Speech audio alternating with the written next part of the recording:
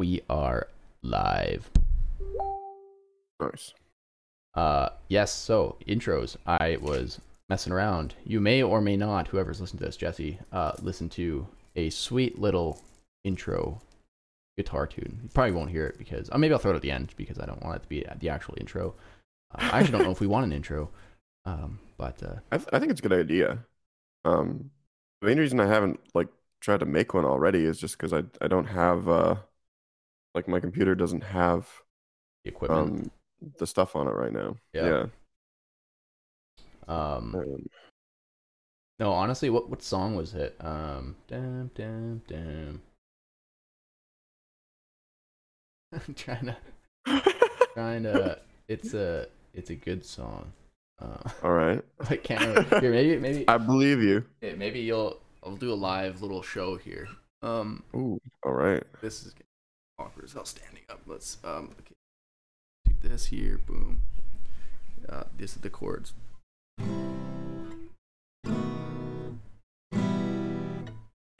It's not it's not coming through properly because it's like, oh, that's so sad. I think there's probably like a minimum amount of decibels that is required to go through. I think you're cutting off something. I have you just hear my compression. It's interesting because it's gonna come through on my end because actually maybe it won't because I don't know. Maybe you'll just get some awkward silence in that recording. So if that was, I was playing this sweet guitar tune. Actually, here's what I'll do. I will put it in. I'll put this recording into Winamp or whatever. Then I'll edit my recording in over top. I'll edit like John Mayer playing or something like that, and then it'll be great. Perfect. Yeah. Dope. Damn. I really wish I knew the name of the song. I'm down. That was very long-winded. I did accomplish nothing in that 2 minutes we were just talking. But do we ever is the real question. Exactly. That's why I like the Workaholics guys, their podcast name is This Is Important, but they only ever talk about things that aren't important. So it's just like, damn, we should have stole that name. Nice. Yeah, that's good. Just talking to Austin, gonna get a coffee order up here, down here, sideways. I don't know, lateral move for coffee.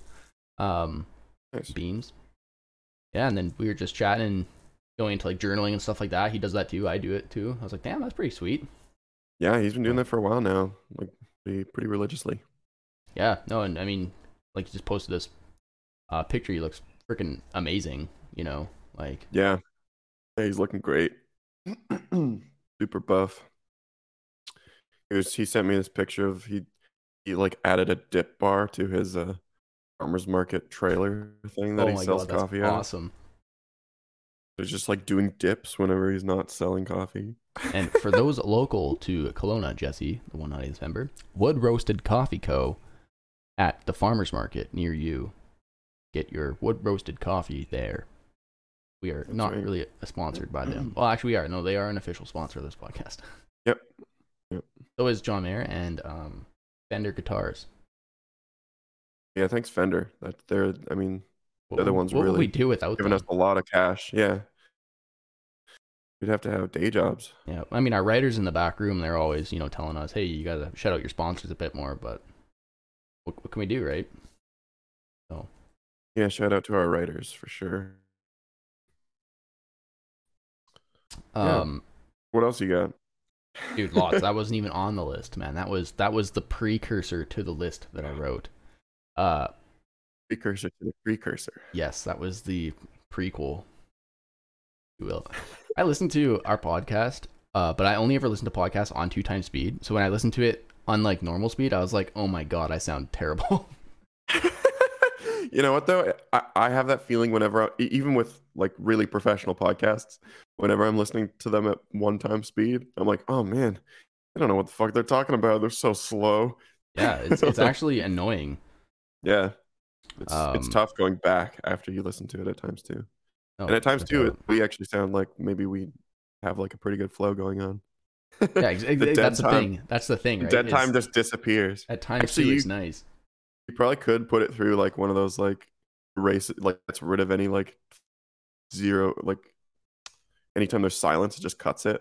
You'd have to get like some kind of weird cutting though, sounds coming through. Like that probably wouldn't be, I don't know. You could probably do it. Maybe, although like I think it's Google Podcasts that has that option. You can just turn it on and it cuts out all the dead time. Anything that's below a certain decibel range just gets cut out. Interesting. That's that might be kind of cool to look at. Yeah, I don't know if any, like, I've never heard of anybody doing that with their podcasts like initially, but if that was something that we had a problem with, which I don't know if we've had too many pauses. I don't know, Jesse, what do you think? Like we had a nice pause right after that. That was good. Yeah. Okay, so what's in your list? Let's hear it. My list. So I'm reading this book right now. I finished this book called Deep Work. Then I read this book from Matthew McConaughey called Green Lights, which I would also really recommend. None of that has to do with this next book called So Good They Can't Ignore You. And it has this interesting philosophy where, like, there's that saying where it's like, follow your passion, right? Like, that's what a lot of people say. Go after your passion. This book basically shits all over that. And it does so, like, in a really interesting way. The idea of the book is that you essentially become so good at your job that they can't ignore you. And the premise is that he makes it distinguish between passion versus career capital, which is pretty interesting. So it's like the longer that you're in a career or the longer that you're working at something, it's almost like as if you're building up equity in that career, right? Like you're investing in yourself in that skill set.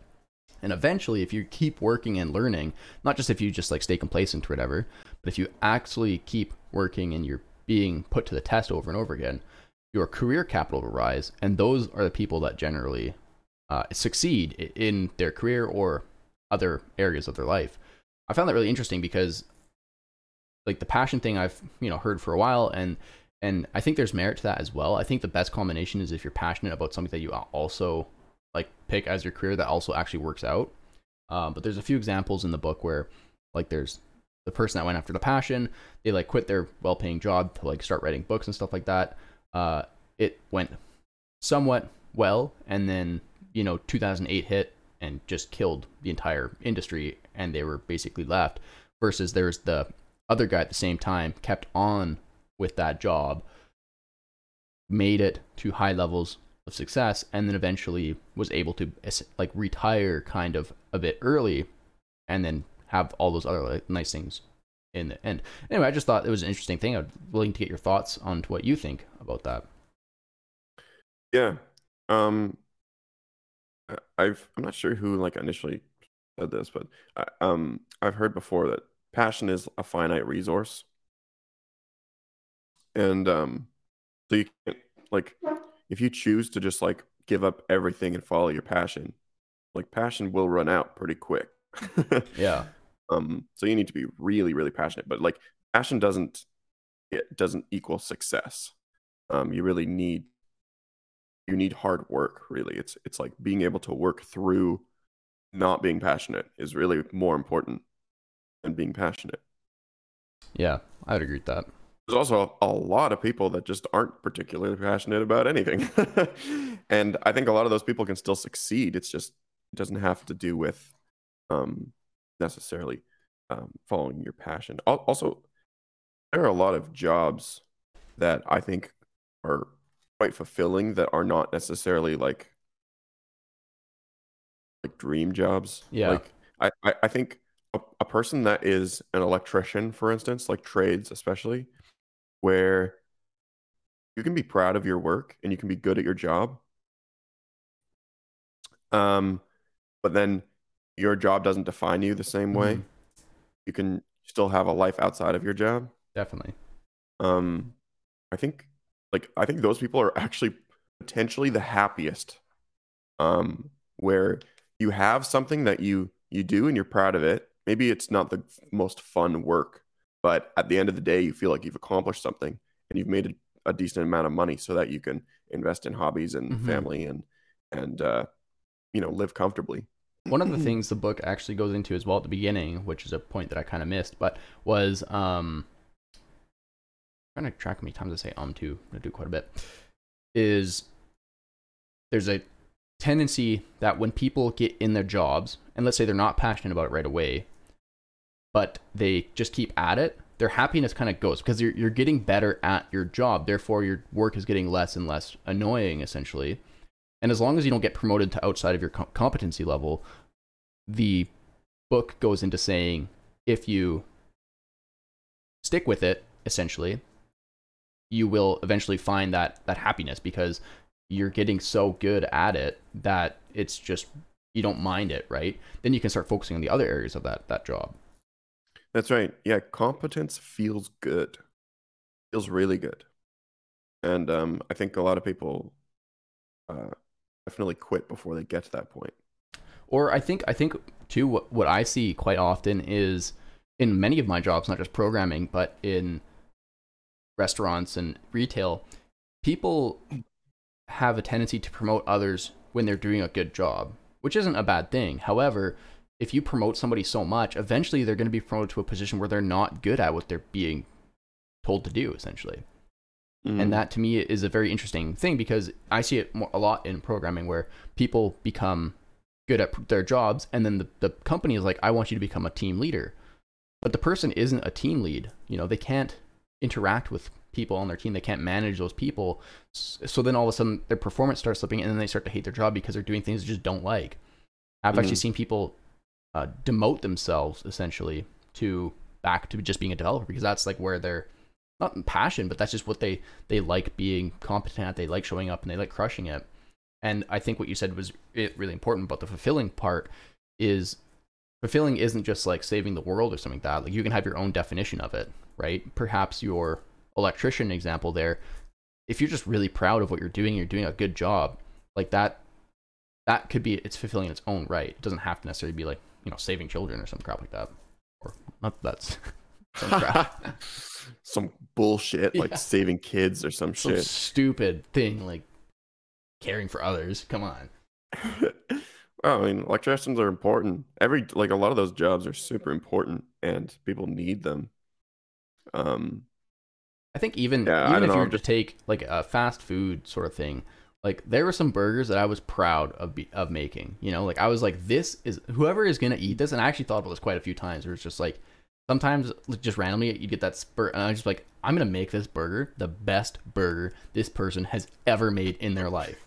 This is going to look like the picture on the board. Yeah, you know, there's maybe the cheese is just placed perfectly. You get the whole spread of ketchup, you know, it's not just like you're slapped together. And like I like to think that that person is still thinking about that burger to this day.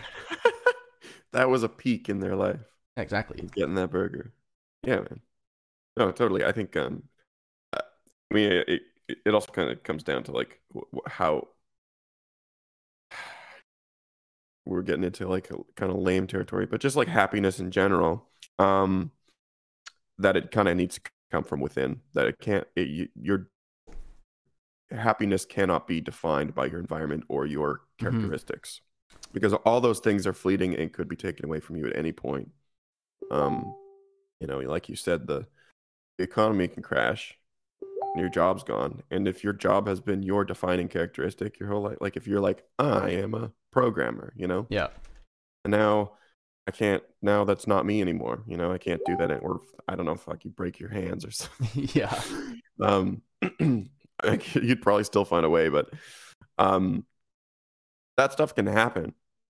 And it shouldn't affect you. Like your job and the things that I've definitely found myself realizing how insecure I am about certain things. Yeah. And you realize you're like, oh man, like I've been clearly defining myself by this characteristic and I shouldn't be, because this is just this is one part of me that like I shouldn't care what other people think. Yeah. That's a great kind of mini segue into this. One of the points I wrote down too. Again, there's another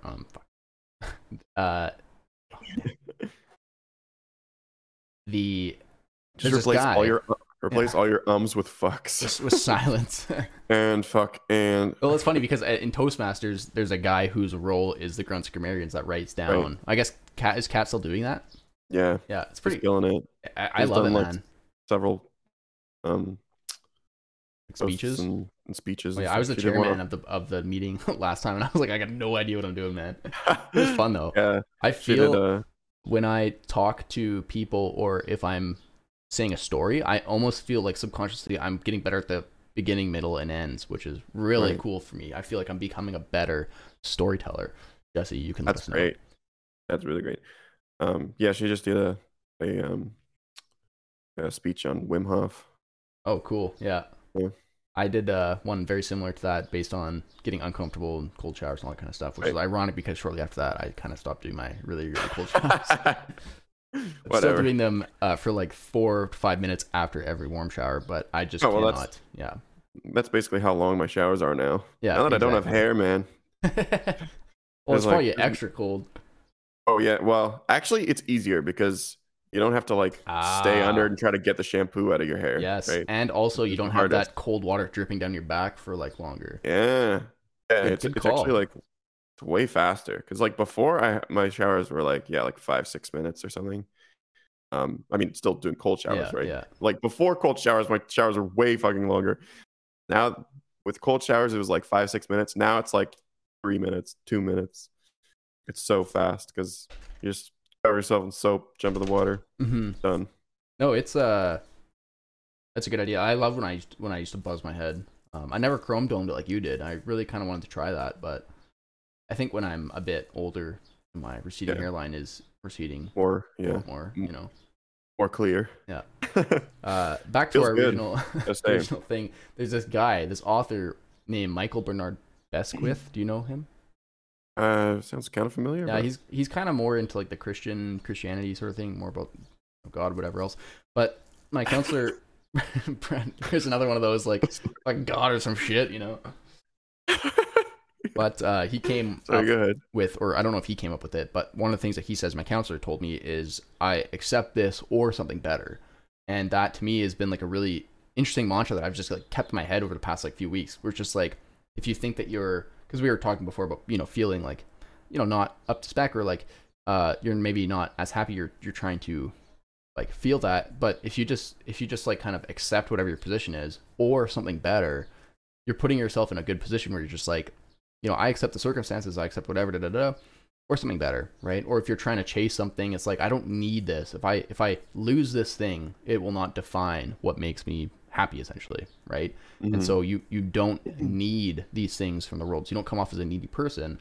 You're just totally content with how things are, or something better. And I was like, that is an awesome thing to like just kind of keep going in your head, Yeah.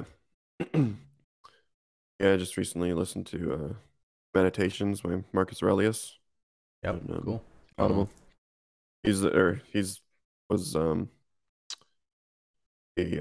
Roman emperor, but he was also like one of the greatest Stoic philosophers. Gotcha. So he's not some dude around today. No.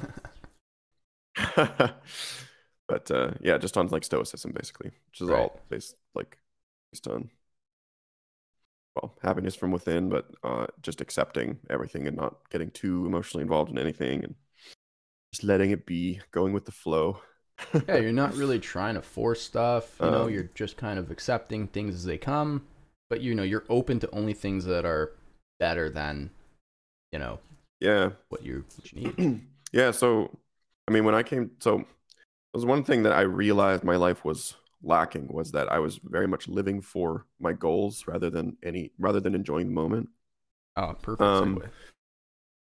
And so that's why I decided to go to Guelph, and I was like, I'm just gonna go with the flow, and any opportunities, I'm gonna like seek out opportunities, but any opportunities that come my way, I'm gonna go for them. Yes, man it. I'm just gonna basically yes man it.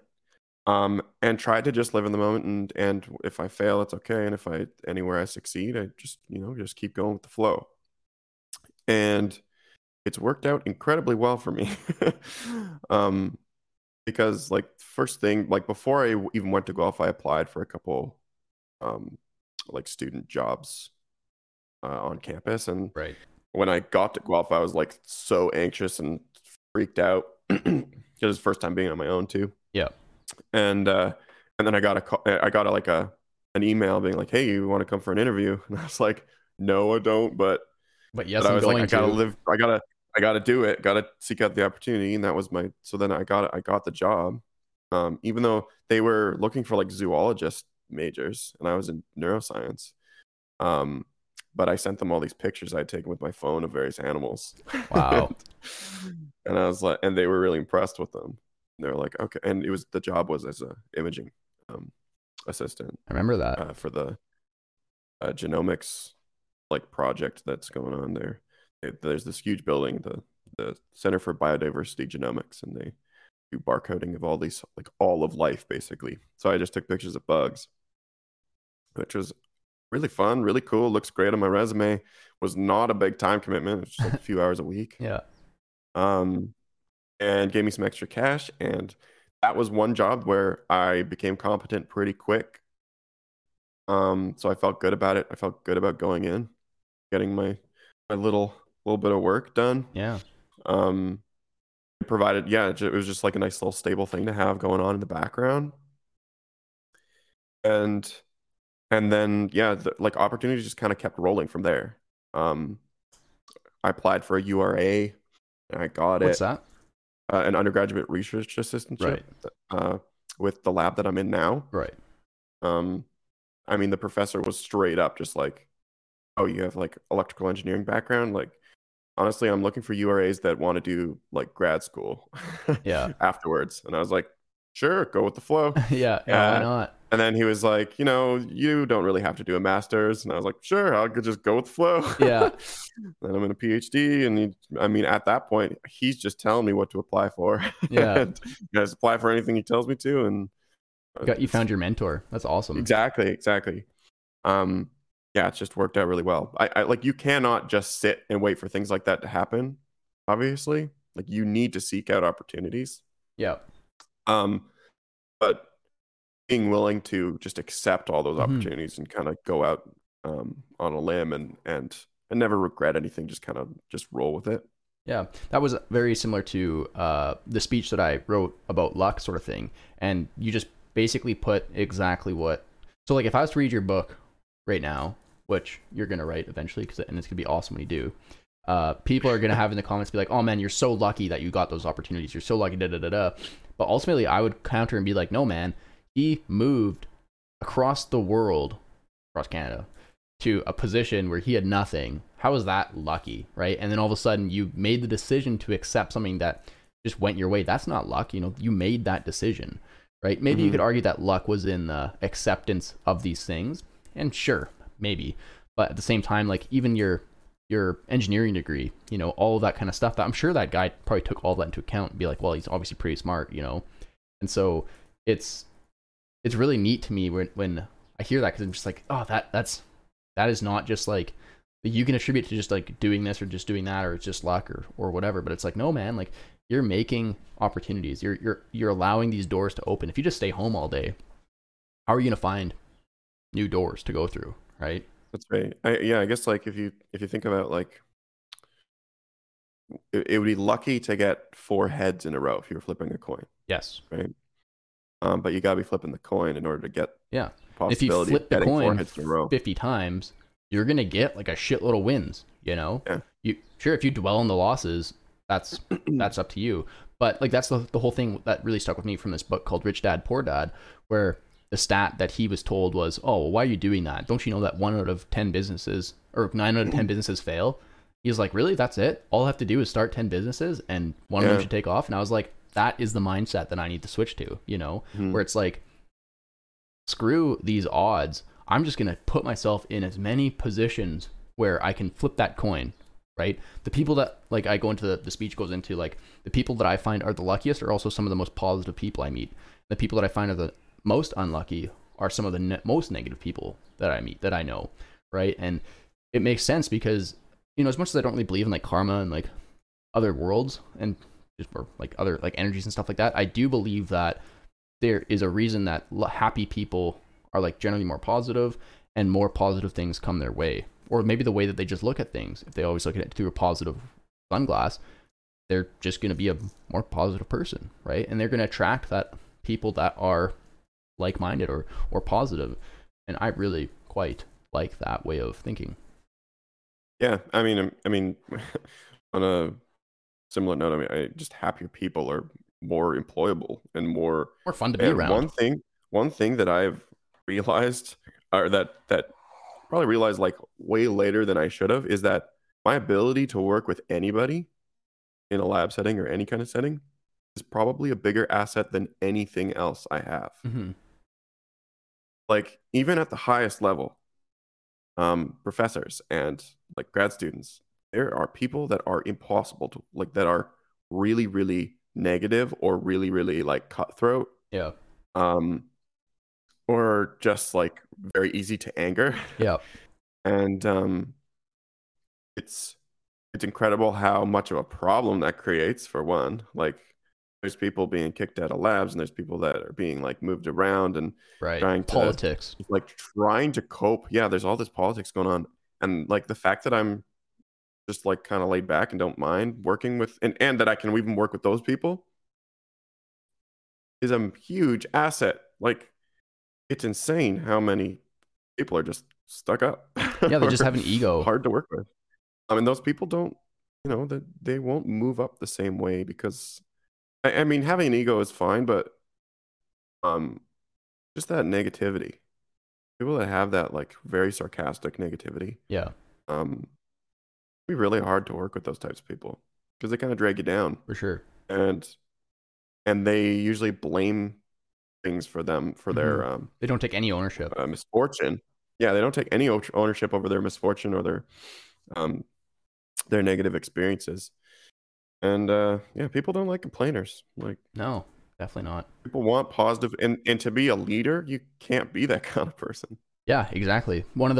Two of the like most important things that I read, one I just forgot, but was like this book from Jocko Willink, who's like a Navy SEAL guy. You probably heard of him. He's pretty popular on Joe Rogan, all that kind of crap. But he has a book called Extreme Ownership, and it essentially goes into like just no matter what happens in your life, you can probably take ownership for every single thing that happens, right? Even if there is something that, completely random, doesn't even affect you at all, you could probably still find a way to like take ownership of it and just like practice that skill set.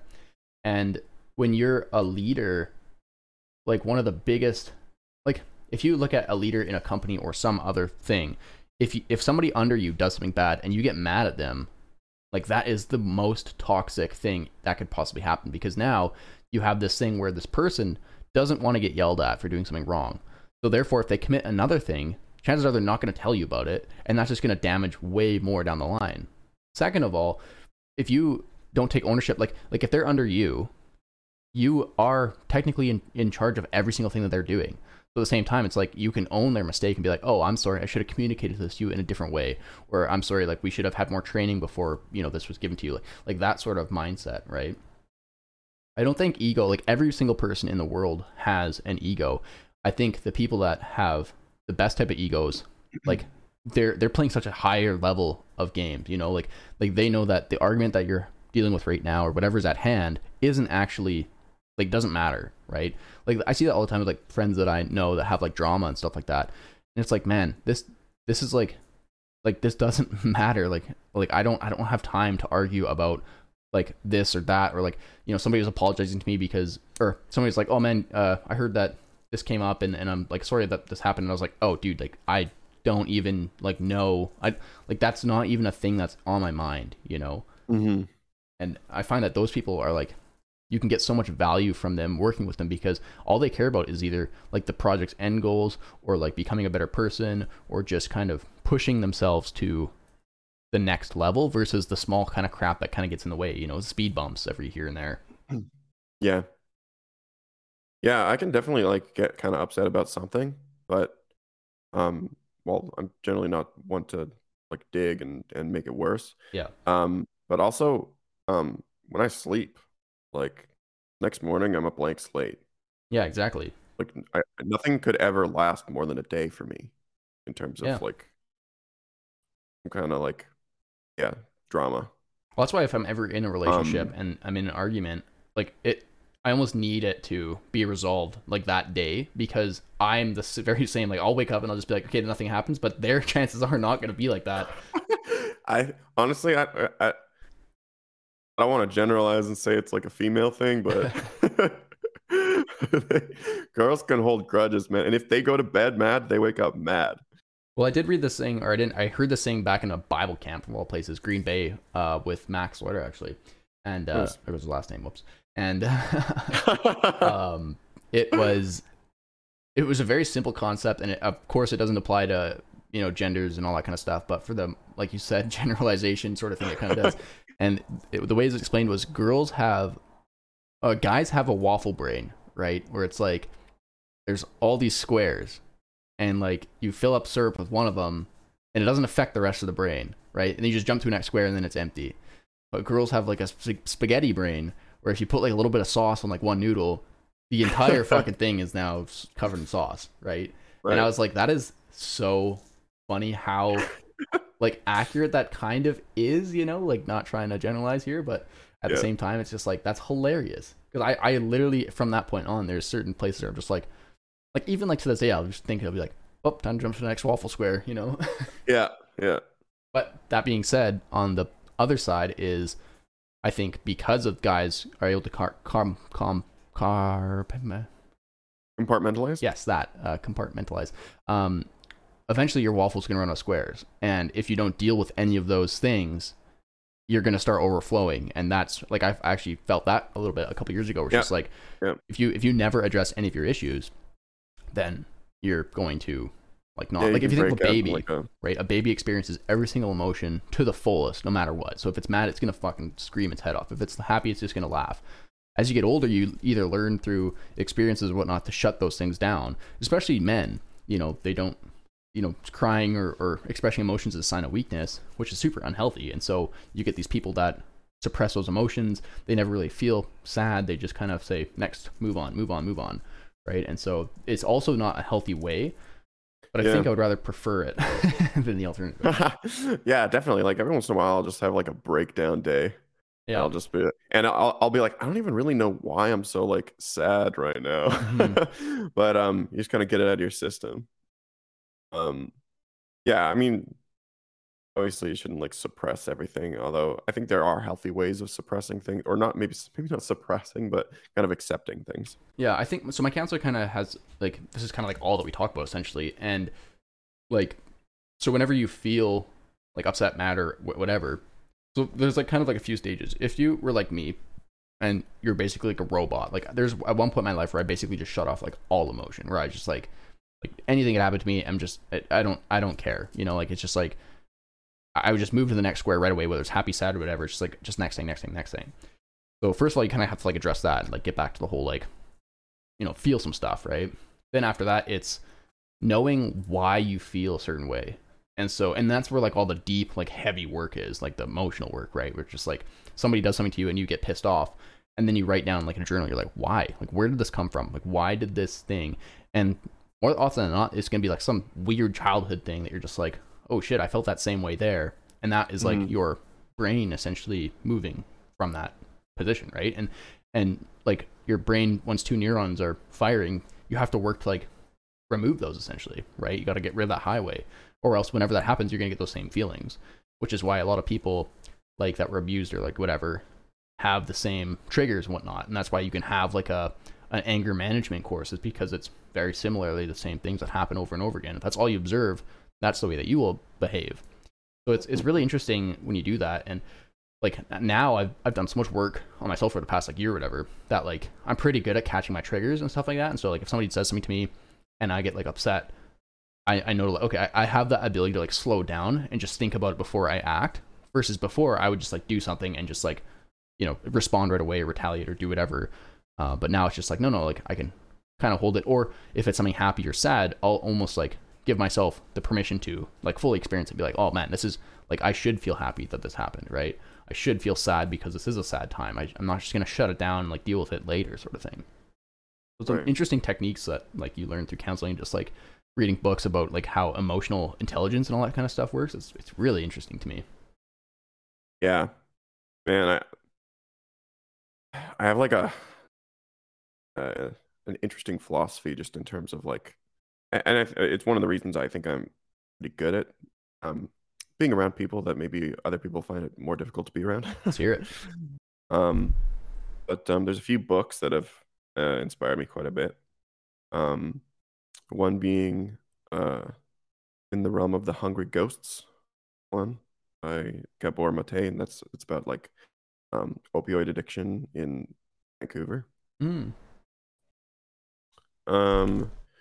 And Behave by Robert Sapolsky, really good one, just on how the brain works and how it's influenced. And it's another really interesting one. And The Moral Landscape is another one by Sam Harris, is another one.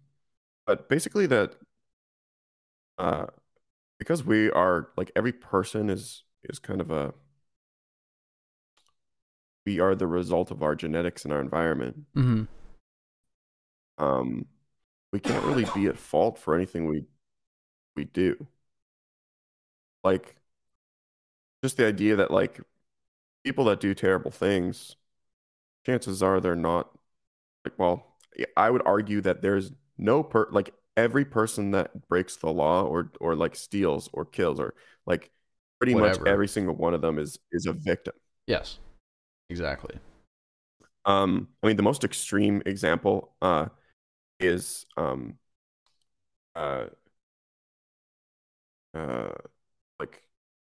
child predators, right? Basically, where it's like they are the most hated people on the planet, understandably so, right? However, you have to realize like how did they get there? Much of a hell you'd be.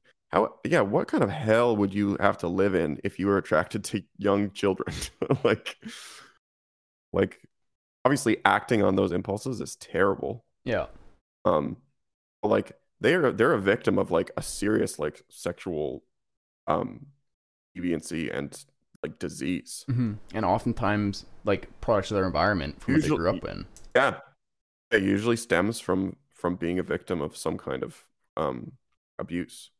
And that's true of drug addicts as well. Mm-hmm.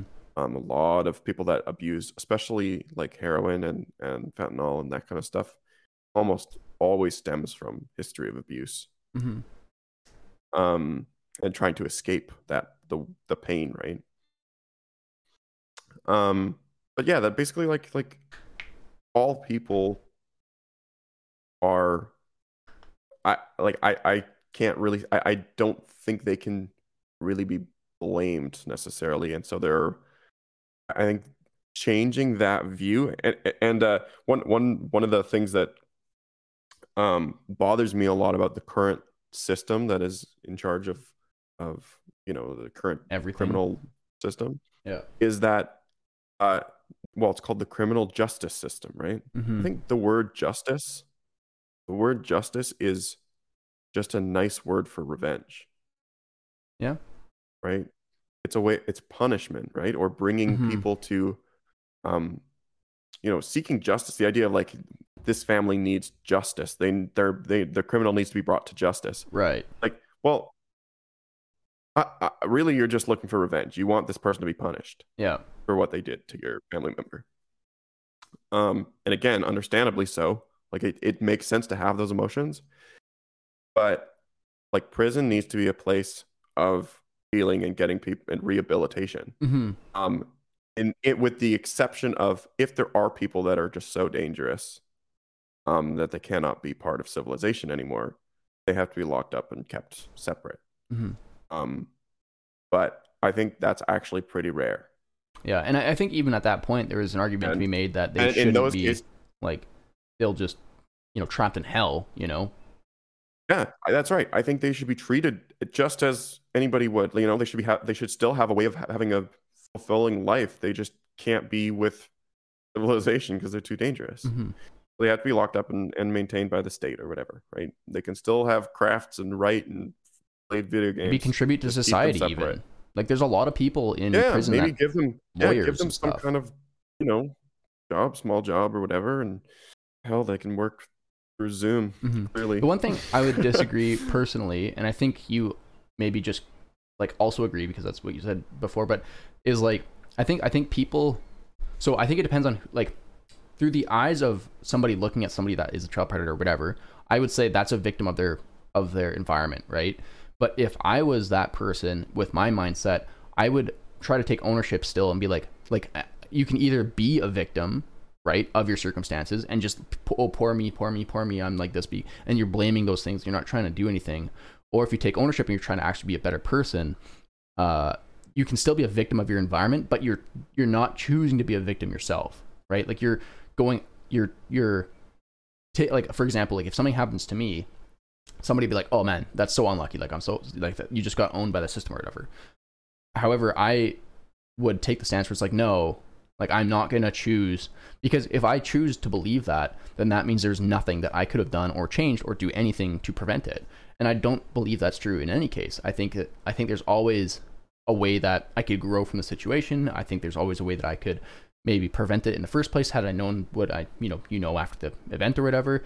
I think there's like, and that is not a victim mindset, right? So I think there's looking at people as victims is okay, but if they don't ever see themselves as anything but a victim, that's how you get trapped in those very negative life cycles. Right, but I think even the ability for you to think that way is likely a result of your environment and your genetics. Okay, very true, very true. I think like anybody can be taught, or well, maybe not anybody, but most people can be taught to think that way. I would agree with that, because I definitely learned to think like that. Often has to do with your upbringing and how open-minded you can be. Mm-hmm. I think there's probably also like some events. So like, for example, my infatuation with self-help and just like money, finances, and all that kind of stuff. There's nobody in my family that is like that, right? And so and for me, it was just like, I don't even know where it came. Like, honestly, the when I first really recognized that I could make some money was when I was like in grade 9. And I was like just at this lake with a family friends of ours, you know them, and we were just chatting. He's like, "Oh man, I got a job," and I was like, "What?" And I was like, "He's like, yeah, man, I'm making like $7 an hour," and I was like, "Dude, that is insane! Like that's so much money." And then ever since then, I was just like, "How do I make money?" And that's what like that deviated my path from like my genetics, because like if I never did that, I would just be the exact same person that I learned from.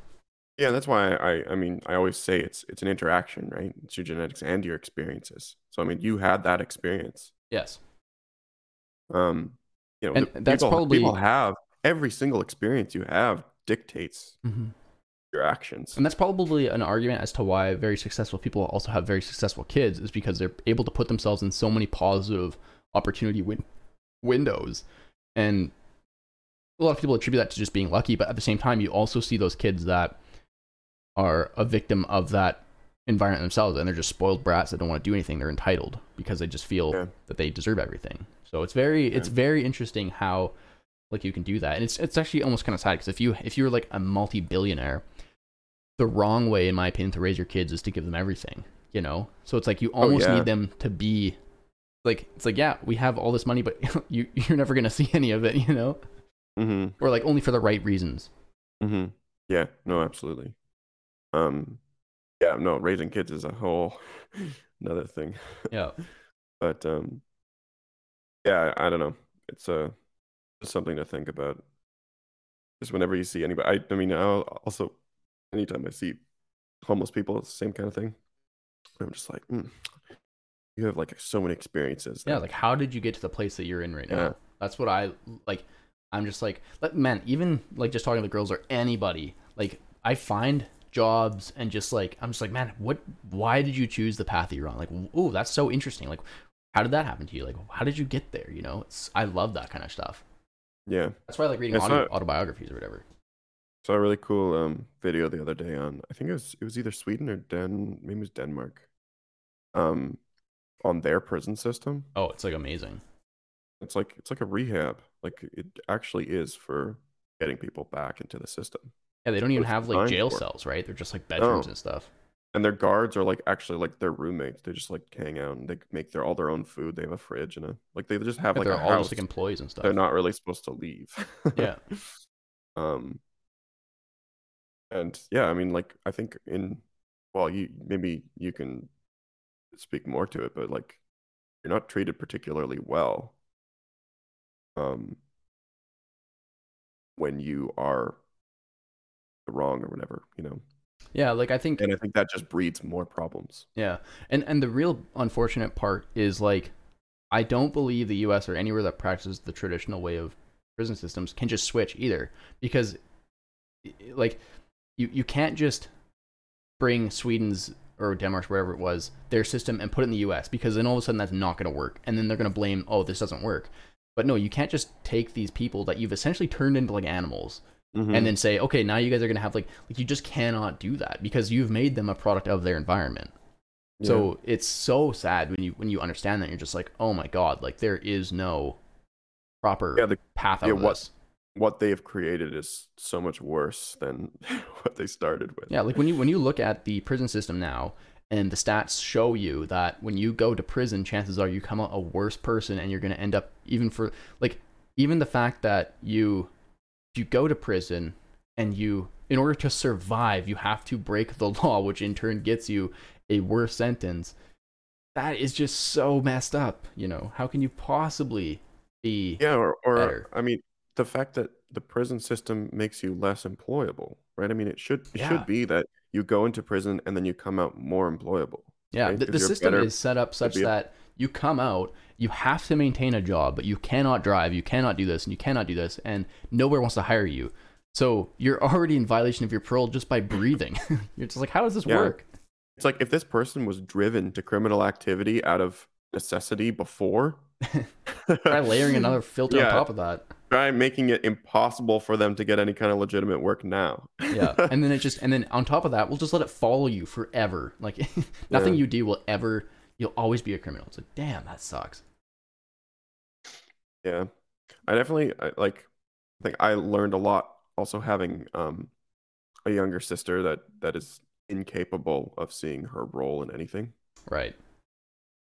And like trying to like the amount of time I would spend like trying to like help her reason out with her, or like try to get her to see one particular, like see some kind of point or see her role, right? But it's like it's physically impossible for her.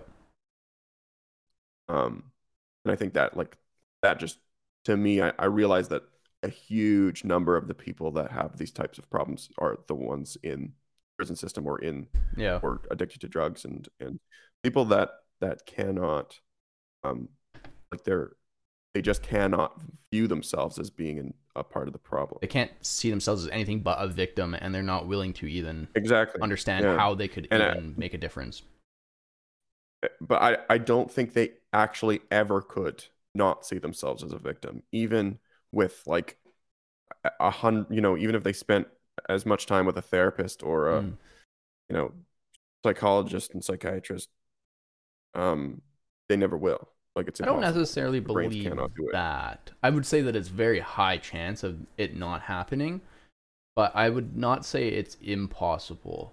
Like I think it would be the similar as if you look at an alcoholic. They never call themselves not an alcoholic. They're just a recovering alcoholic for the rest of their life. But they're no longer a victim of being like they have some of the bad qualities for sure, but they're not the same thing, right? Yeah, I'm more talking about like being born a particular way. Right. Like with like people that have like conduct disorder. Right. Okay. Or, like people that are mentally like actual disorders. Yeah. And I think that actually is the majority of these people. I think. Right. Well, maybe not the majority, but a huge portion are people that have attentional disorders or mood disorders. Yeah, or some kind of that genuinely impairs them. Very true. And in that case, I would say that they're just not like they just don't have the same equipment to even be playing the same game essentially. Yeah, and that also being said, it's not necessarily just genetic. I think there's also critical periods in the same way that you learn if you don't learn to speak by the time you're like 6 or whatever, you can't learn. Right. I think there's that sort of critical period as well in terms of critical thinking and being able to take ownership over certain ideas. Like I think some people are just raised in an environment where that never comes up, and then they never learn how to think that way. Yeah, that could very well be the case. I could definitely see that for sure. And I think that's potentially a problem with I don't know, families that have problems with legal activity. Like if your dad is a criminal and then you're a criminal, and or like any kind of like familial or environmental criminality, it can often be like a cultural problem or just like a problem of being raised that same way. Yeah, your values aren't the same. Yeah, and that certainly is more difficult to have a solution for. Right. Um, in terms of like the prison system and stuff. But Just lock them again, up. these people, in my view, every single one of these people are a victim of circumstance. Mm-hmm. I would agree with that. I think it's whether or not they decide to, or whether or not they can, I guess, right, based on the mental faculties, understand that they can, or maybe even try to change, sort of thing. Yeah. Basically, like, I mean, being able to plead insanity, right? It's like, basically, I think pretty much anybody could. Oh, for sure. Maybe not, but not by that measure. Maybe they're not psychopaths, but there's some kind of motivation that it was not endogenous. Yeah, like you'd be like, look at, like, I'll show you exactly how we got here. You know, we're in this courtroom. I'll show you exactly how we got here. Okay, mom, dad broke up, fighting. Dad's in jail. Like, you know, like, it's like, man, how are you expected to? And you have to raise your brothers and sisters. You know, you have to keep food on the table, or else you're gonna die. Okay, well, you're 2 years old or 5 years old. It's probably a bad example. 2, you can't do anything. 5, it's like, okay, well, the only way you can't get a job, so you're gonna go steal some food, and then all of a sudden it's like, wait a minute, that's not allowed. But you know, you can't, you have to survive. So it's like, what the hell? Yeah, how can you view theft as being a bad thing if it's the only thing that you can survive on? Or, you know, I mean, or just if you're in an environment that values that, you know, if you're in an environment where it's cool to steal, working a steady job is just super, I mean, it's essentially culturally frowned upon. Yeah. And you're gonna view it that way, and you're gonna go out and do illegal things. No, for sure. I did want to ask you, we kind of segued a bit off. I should have jumped in, but it was a good conversation, I think, that we just had. Yeah. But so one of the things that I've been kind of like working on, and I was actually talking with Austin just before, but you know, part of the journaling stuff like that is like how do you celebrate your wins? Like, do you give your time to like actually, like, for example, that thing that you won, you know, I could tell that you're pretty pumped, and like obviously you were giving yourself like the time. You're just like, man, this is awesome. But do you find that like you celebrate a lot of small wins, or do you find that it's usually just like every so often something good will happen, you'll be like, yeah, this is awesome? Like, how do you do it? Good question. Like, or do you at all? Because I know a lot of people that, like, I didn't celebrate any of my wins. No matter what I would do, it was just, okay, on to the next project. And like really hurts self-worth. Yeah, I would say I probably celebrate small wins regularly. Do you have any examples, or like how would you celebrate it, sort of thing? Because I'm interested in my own. Yeah, so it's funny because different people have different ideas about what that means. So For sure. I get why you're saying that. For me, it's like maybe going out for dinner.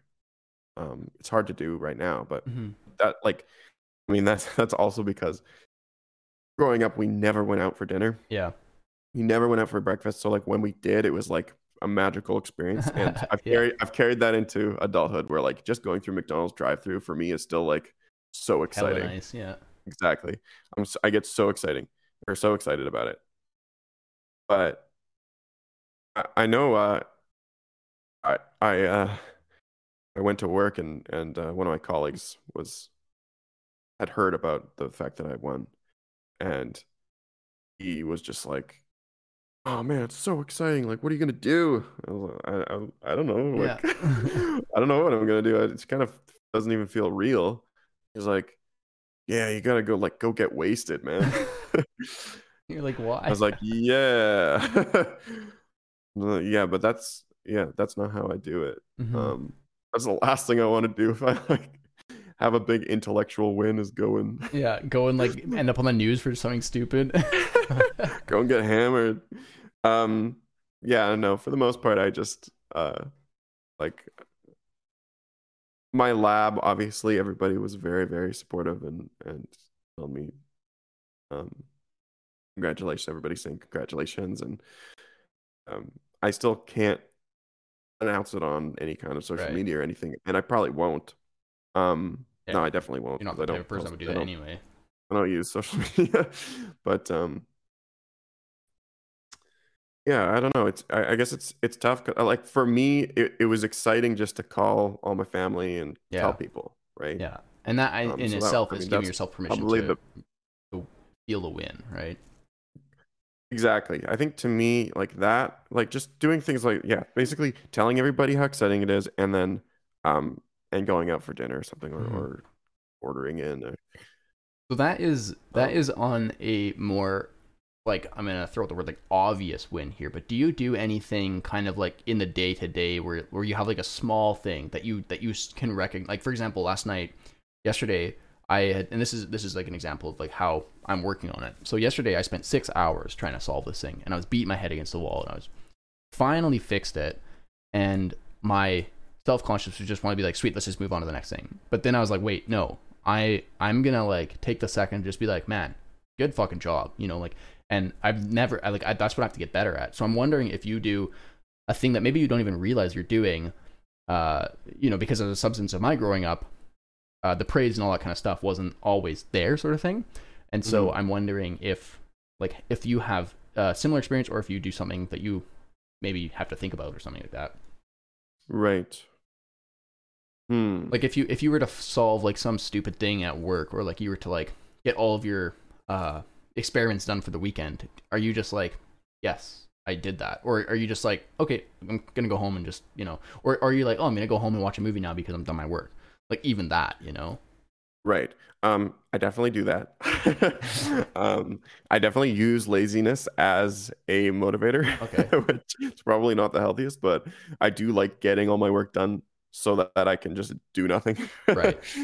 Um, and in the moment, it depends. If there's somebody there, then I'll be like, fuck yeah, Yeah. hell Okay. yeah, we did it. Um, but if I'm alone, probably not. I don't know if I necessarily like, I might say like, yeah, in my head, But but even so, okay. So I guess even if you feel proud of it, that would be a subconscious way of feeling that you won.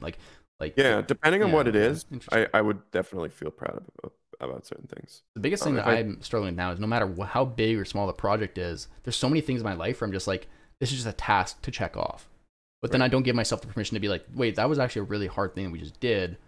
And then all of a yeah, sudden, like my counselor was saying, because I was like, man, why do I pick things up for like 30 days and then just like quit it? Like, why do I play guitar hard for like 3 weeks and then just stop, or study for like a day and then I just like, fuck it, you know, or start a project and kill it? He's like, you probably aren't celebrating like any of the small stuff. And I was like, damn, that's an interesting, like I definitely am not, because at work it's like I got a list of 50 things to do, and none of them are treated as wins. It's just stuff that I have to do.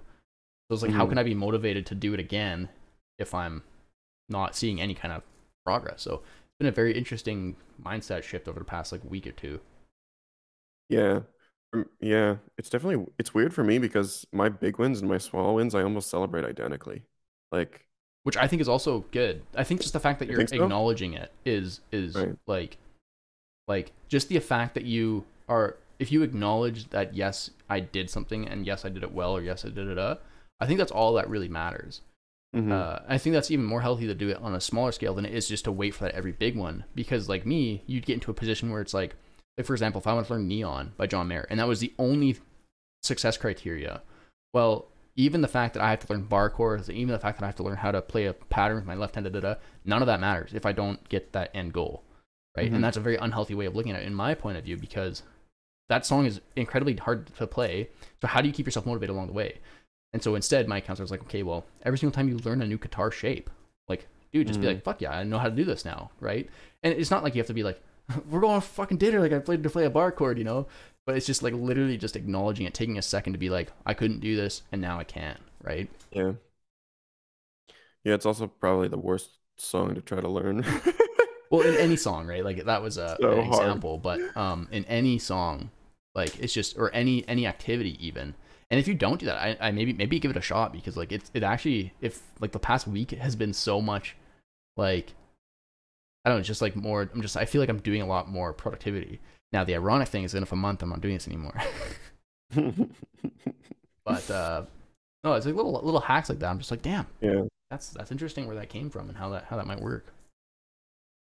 Yeah. I probably haven't like acknowledged certain things that were pretty big deals. Like like getting I have two undergrads and I didn't go to either of the Right. Yeah. See, that's interesting ceremony, to me. like that kind of stuff. Because like when I for my second undergrad here, it just felt like I was checking something off to get to Hmm. grad school, Yeah. right? And I was See, so worried that's about. very similar to the But way that I then thought. I really should have like I mean I did celebrate getting into grad school, but I probably could have made a bigger deal out of it. Hmm. Considering how much I stressed over it, like, and how much work went into it. Yeah. Like getting in, it should have been like this feeling of, well, or just just recently winning this Yeah. massive scholarship. It's like winning the lottery, and I don't feel really any different today than Yeah. I did a few weeks ago before I had it. I challenge you So, then over. which and I think that is also though that is um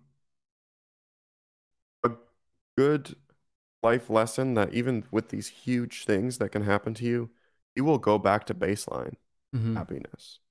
Like your baseline, like that, it doesn't really matter. Your experiences don't really affect that baseline. And so what does affect that baseline is very much your own responsibility and Your own happiness, like mindset. how Yeah. that's the going back to that quote. I accept this or something better, right? It's like Yeah. my life is awesome as it is. If I won this massive scholarship, man, that would be awesome, But I Yeah. don't need that. I'm not going to bank my great. entire life on that, right?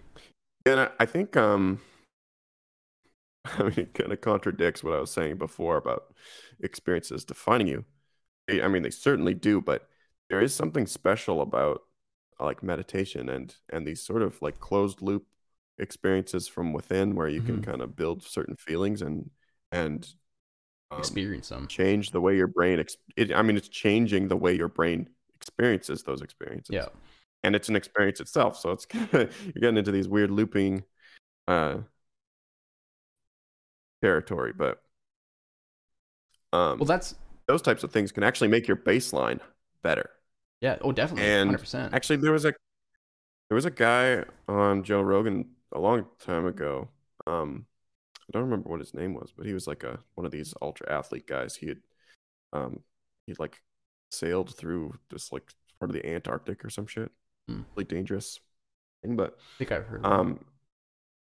and basically the guy was just saying that his biggest fear was living his life, but like if you thought of like 10 being like ultimate euphoria and 0 being like absolute hell, like living between like a 5 and 7, Yeah.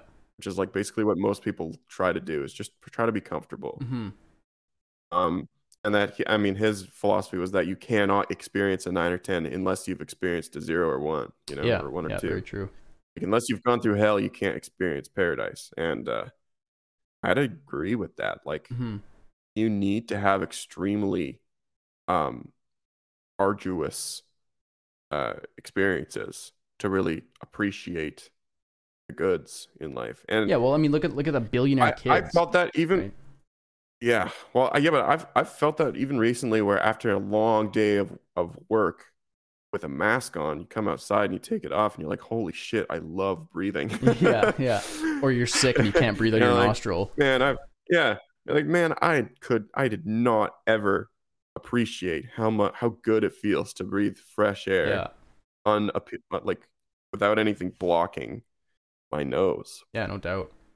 It's Um, that whole thing that you mentioned about like experiencing kind of that meditation state or whatever. That's a really common thing in counseling. Is like you get the person like really relaxed or whatever, and then you tell them to like go back to. So for example, if you're like, oh man, why am I feeling so mad? Right, then you counselor be like, okay, I just like breathe, close your eyes. Da, da, da. Where is this coming from? Like, what is the first thing you think about when you get this mad? And it's like generally some kind of built up childhood thing, and what they'll do is they'll essentially like walk you through, because it's like in every person there's like the little kid version of you, right? And the way that you interpret that, because your conscious is always run by that whole thing, right? Your conscious is essentially the little version of you. Everything that happens in your life from like 0 to like 8 is like the most important things in your life essentially. And so through like the meditation and just kind of like breathing and like putting yourself back in that position, you can deal with it in a different way than like you experienced it. And your brain doesn't really know, because your brain is experiencing that anxiety as if it was happening now, right? Like that's what anxiety is like you're perceiving that you're in danger. So if you can put yourself back into that position, but in today's world with your brain and all the stuff that you know now, and somebody's like walking you through like, oh, this wasn't actually your fault, or they didn't actually do this to you the way that you thought this was is not the case. Like it's a way of like dealing with like trauma and stuff like that, which is super interesting to me. Mm-hmm. It works really well.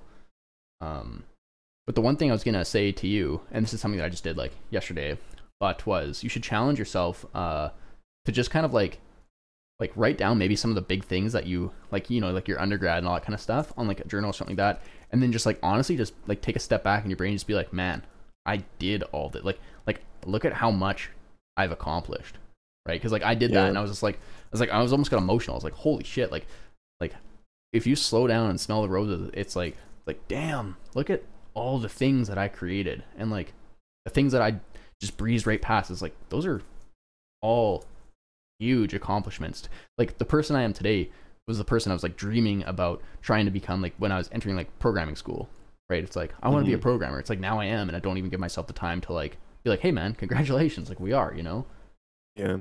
So it's I mean, look, like I definitely get that feeling if I look over my CV. Yeah. Because I mean, you look at a paper and you see a list of papers that, like, I remember what it was like before having any of those things. Like I remember before coming to Guelph, and my resume had basically nothing on it. Yeah. And just being like, man, I feel like shit. I feel like I haven't accomplished anything.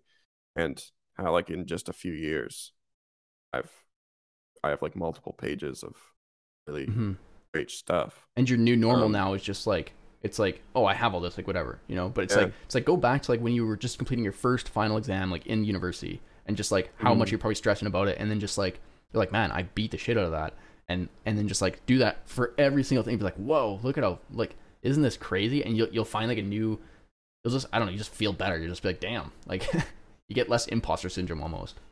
Yeah, definitely. Yeah, that is one thing that winning awards like this certainly helps with. Is for sure. It feels like it's validating. Validation. Very validating. Yeah.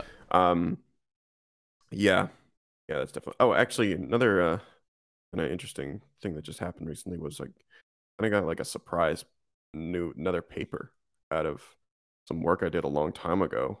In another lab, like I just helped out with some experiments with kratom. Right. And we didn't really get any results, but it's being included in the paper that they have been working on for a long time. So I get to be an author on this paper that I had nothing to do with, pretty much. That's awesome. It just got submitted. I'm sure it'll go through a couple rounds of reviews or whatever. But that's cool. I was just like, damn, I just got another paper for like almost no work, and it just came out of nowhere.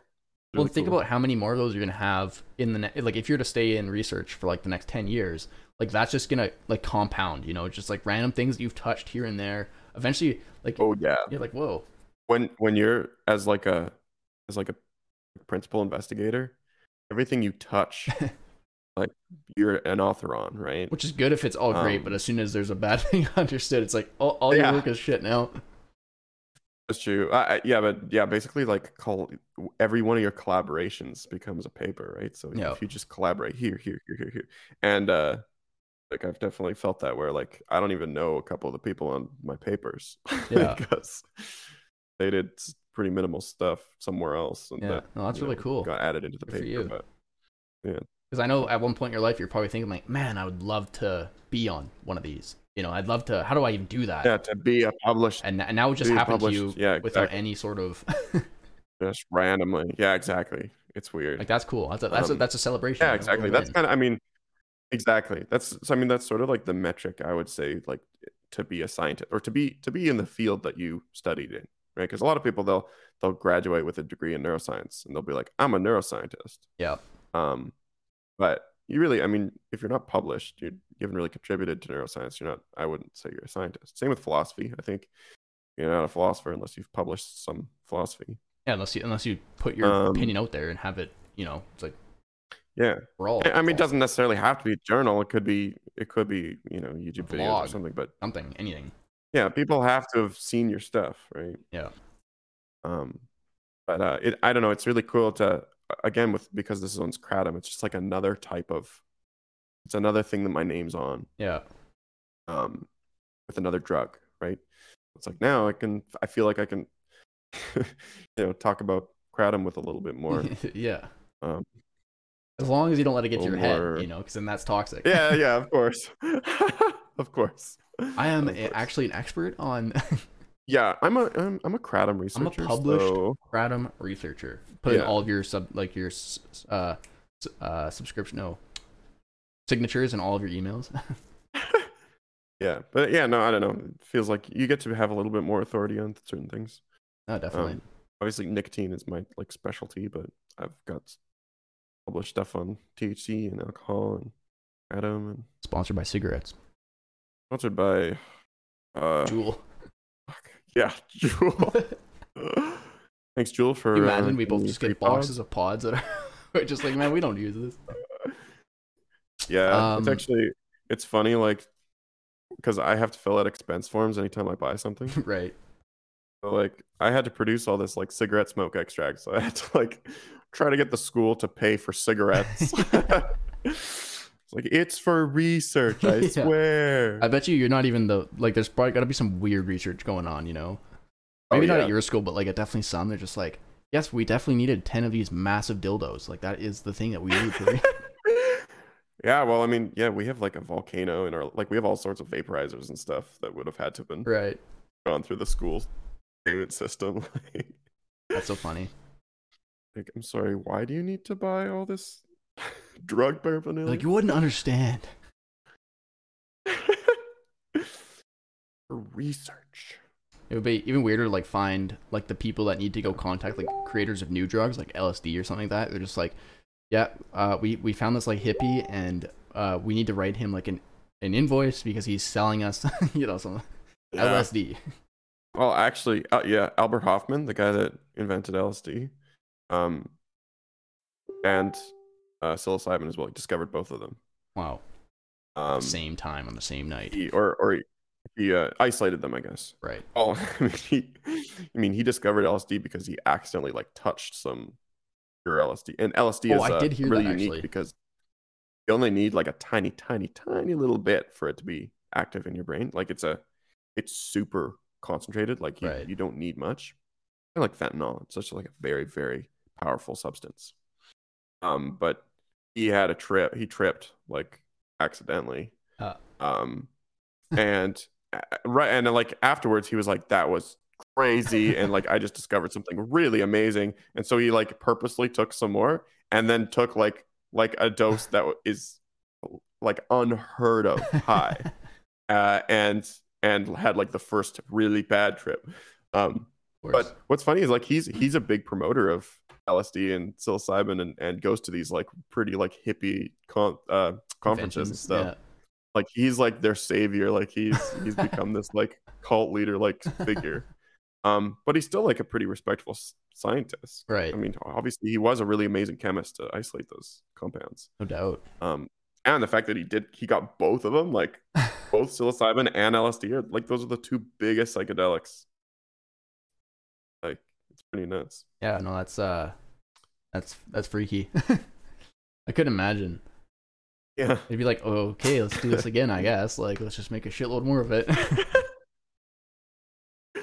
And then he's also just well, I guess we'll have to see where the ceiling is. I'll just drink this whole bottle of LSD. It just disappears from time and space itself. Yeah. He probably still doesn't even think he's on planet Earth. He's probably still coming down from it. Yeah, maybe. Any other comments? Probably wrap this up pretty quick. Any finishing thoughts? Finishing thoughts. Take back the takeaways. This is important. It does any callbacks, apologies, or compliments. So anything you want to take back, Jude, from this podcast? I think I want to take back. Good question. And it could be they do superficially. They'll be oh, I take back that I made fun of Jude's bald. Okay, I take back that I said Jude should chrome dome. Yeah. I also compliment you on your chrome dome. I think yeah, I don't know. And I apologize for all those that are in prison systems.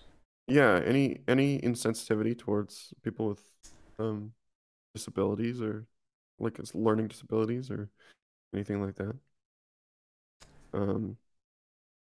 Any if there was any uncarefulness or insensitivities in language, we apologize for that. Yep, we apologize for that. Nice. I think we should do that every time. We'll just be like every time. Yeah. Any take backs, callbacks, or compliments? Take backs. We should just have we should just have a series of apologies at the end. Every time, just like a 47-minute video of just like going up the screen. Right. Word by word apologies. Well, that's all on the Jude and Ty podcast. We're getting better.